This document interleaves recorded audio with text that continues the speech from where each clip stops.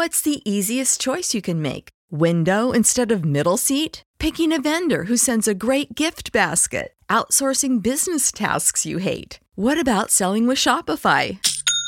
Whether you're selling a little or a lot, Shopify helps you do your thing, however you cha-ching. Shopify is the global commerce platform that helps you sell at every stage of your business. From the launch your online shop stage to the first real-life store stage, all the way to the did we just hit a million orders stage. Shopify's there to help you grow. Whether you're selling scented soap or offering outdoor outfits, Shopify helps you sell. Wherever and whatever you're selling, Shopify's got you covered. Sign up for a $1 per month trial period at shopify.com/try. Go to shopify.com/try now to grow your business, no matter what stage you're in. Shopify.com/try.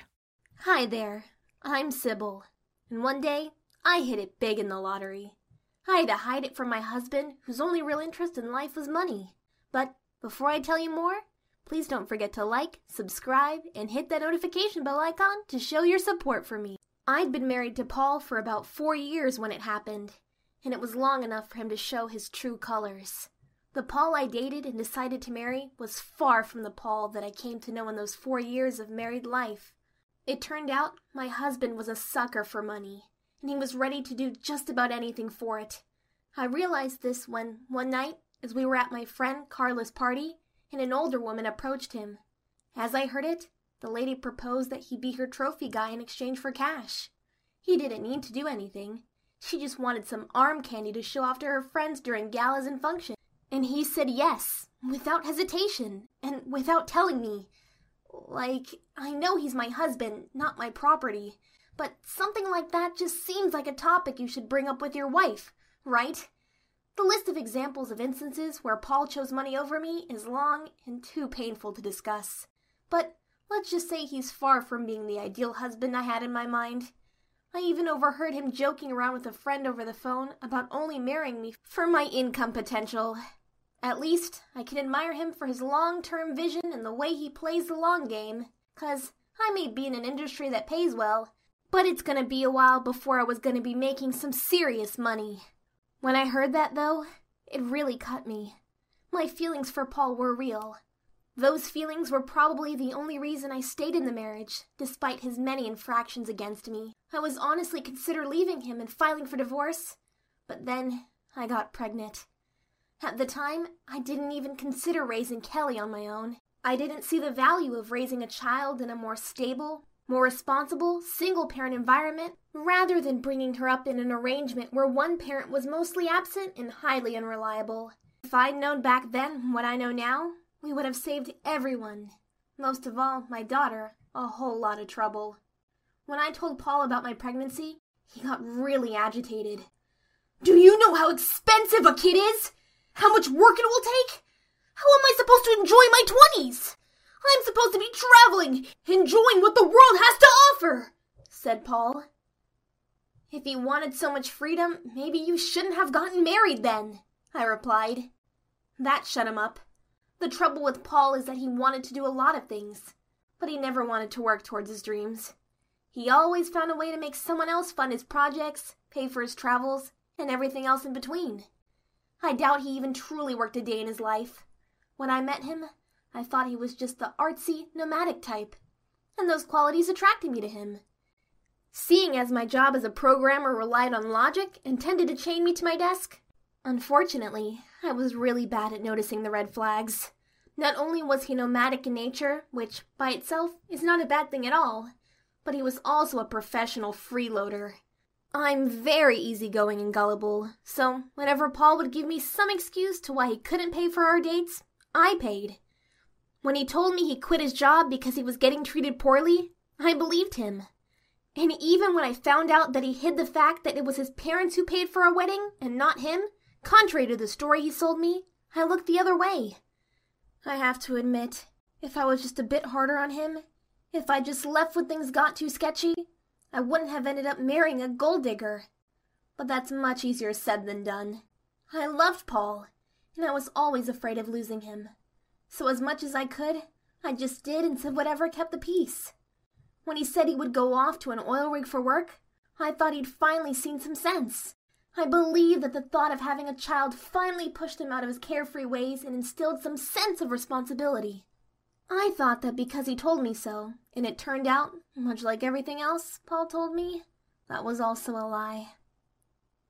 For the first year of his daughter's life, Paul was completely absent.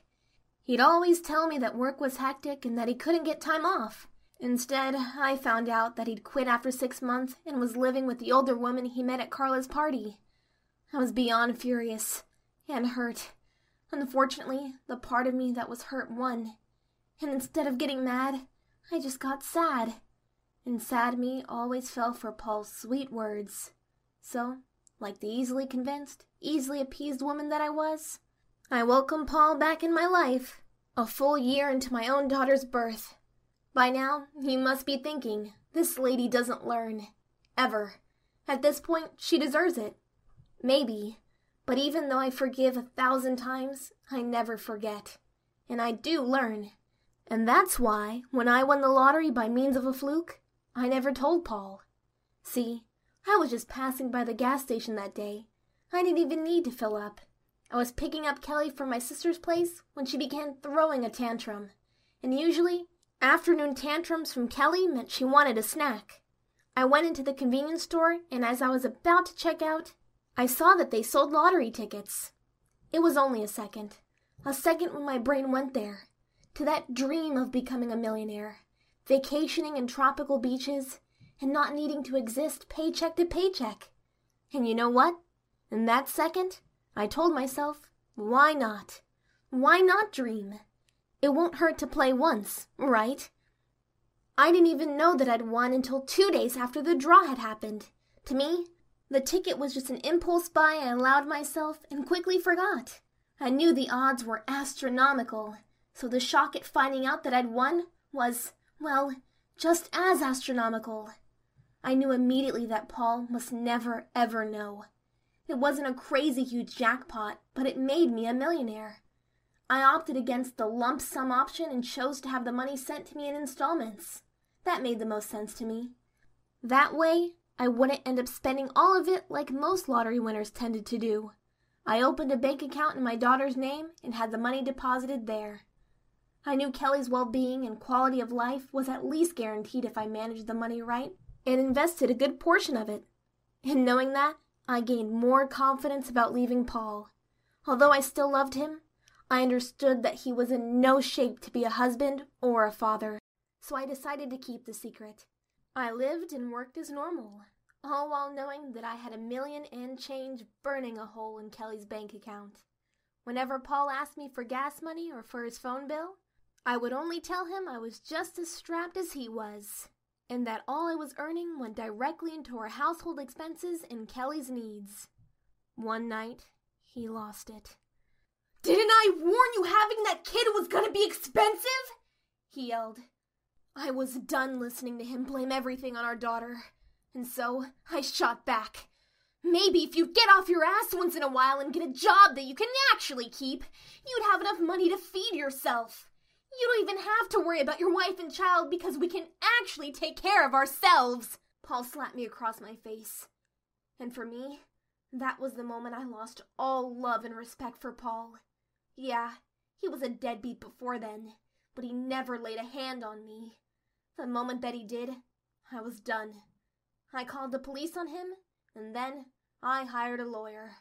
Our divorce proceedings were quick and easy. The judge ruled in my favor as far as custody of Kelly was concerned, mostly owing to the fact that he implicitly stated that he wanted nothing to do with her, and that apparently Paul didn't have the cleanest record according to the courts. That was news to me. I must have been so naive to have married a man and to not even catch a whiff that he was a convicted felon. As soon as our divorce was finalized, Paul ran to his sugar mommy with haste, and I was finally free to spend some of my winnings without him getting in the way. I moved most of my money to my account after leaving a good portion of it towards Kelly's college fund. Half of what was left, I invested. I hired a financial manager, and I followed her advice through and through. I sold the house we lived in and bought a bigger, nicer one that was on the same street as Paul and his sugar mama. I bought myself a new car and new clothes, and I bought everything my daughter needed that I never had the chance to. I flaunted my wealth for Paul's benefit, but I made sure I was still spending responsibly. I just wanted to do it so he could see us. I wanted him to see what he missed out on, and I knew he did, seeing as we lived on the same street. Every morning when I took Kelly to daycare, I would see him stare at my car, and whatever luxury he saw me and Kelly enjoying, he'd ask for the same from his new girlfriend. Eventually, he ran the poor old lady's business to the ground. She hired Paul as a manager, and Paul, being Paul, he hardly lifted a finger. It took less than a year for the business to crumble and for the lady's money to run out. Paul was, after all, a big spender with no money to spend. Sure enough, the moment his sugar mama ran out of sugar, Paul left her. Funny story. He came back to me. He begged me to forgive him, but I'd finally learned my lesson. I turned him away. And that was when he got mad. He threatened to sue me. He told me since we were married when I won the lottery, he was entitled to half of my winnings. Fortunately for me, I had a good lawyer, and his claim was utter nonsense, especially since he, not once, put a single cent into our family. I promptly took a restraining order against him. I hadn't seen him since. Last I heard, he got picked up by the cops again after trying to break into some old lady's mansion. I'm just happy I left when I left. If you ever come across Paul and you have $1 to your name, run.